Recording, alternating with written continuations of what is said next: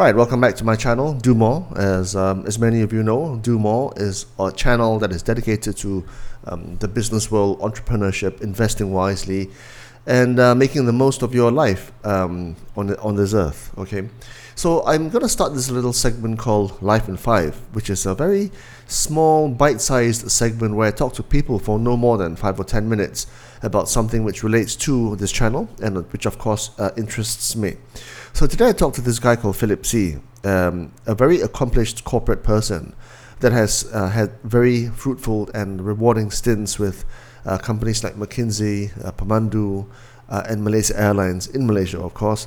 And he's currently also the chief executive of Firefly, which is a domestic airline in Malaysia, and which has done amazing things in terms of connecting the dots within the country. He also, incidentally, is on air in radio with me, and I've got the privilege of spending our daily shows together, and this is my conversation with him. What's it been like being on radio broadcast? What have you learned from it, Phil? Oh, it's exhilarating. I love it. I'm learning so much. I mean, what you cover is incredible. From politics, economics, society, it's incredible. But what I've learned a lot is that it's a performance. You really have to give your best and all in. You can't just be yourself fully. So I realized the biggest challenge is how do you mix your personal and the need to perform on air.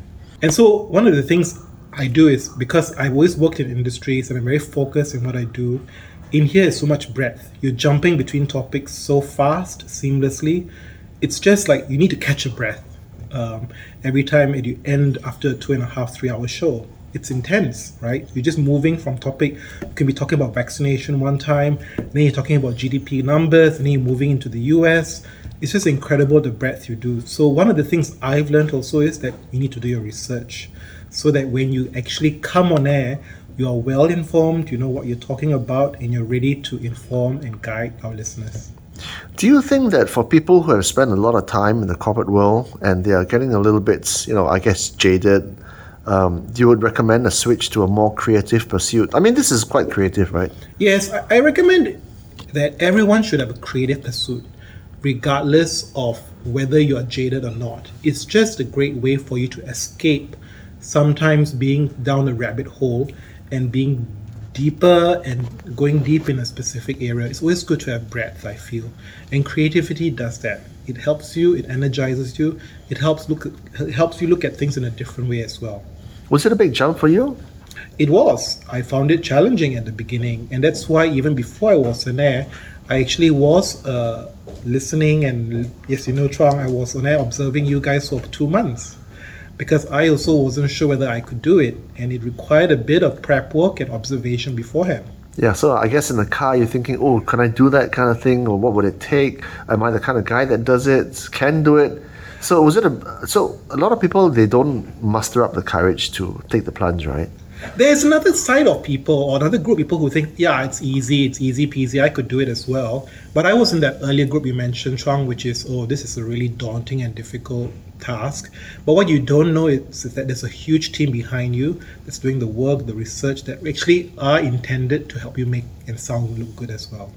So what are your top tips for people who want to make it in the corporate world, right? I mean, you spend some time in the corporate world now. You work for GLCs and what have you. Yeah. What are your top tips for them? Top 3 tips? I think you've got to mix your passion, your skill, and your ability to contribute all together nicely. You must find tasks that have the mixture of all these 3 very well. So what you're passionate about, what you're skillful to do, and whether your work does value add to your different stakeholders. If you just are focused in doing those tasks that gives you these 3 combo nicely, I think you do well. Okay, that's tip 1. Tip 2? Tip 2, work very hard. No escape for that, right? There's no escape for that. You just really have to put your head down, get work done. And I think if you don't get recognized, that's fine. Eventually people will recognize and you move along to it. Number 3, leh? Number 3, I feel, is never lose sight about the bigger picture. Your family, your friends, because they're all interconnected. The support system you have, the friends you have, they're going to help you and give you energy when you're out of work as well. And that will translate into your work. Okay, that advice is interesting for like a 25-year-old or Yeah. 30-year-old person, right? So that advice might not apply if you're like 40, 45, right? At a bit of a crossroads, maybe kind of like maybe midlife crisis, maybe. What would you say to those people?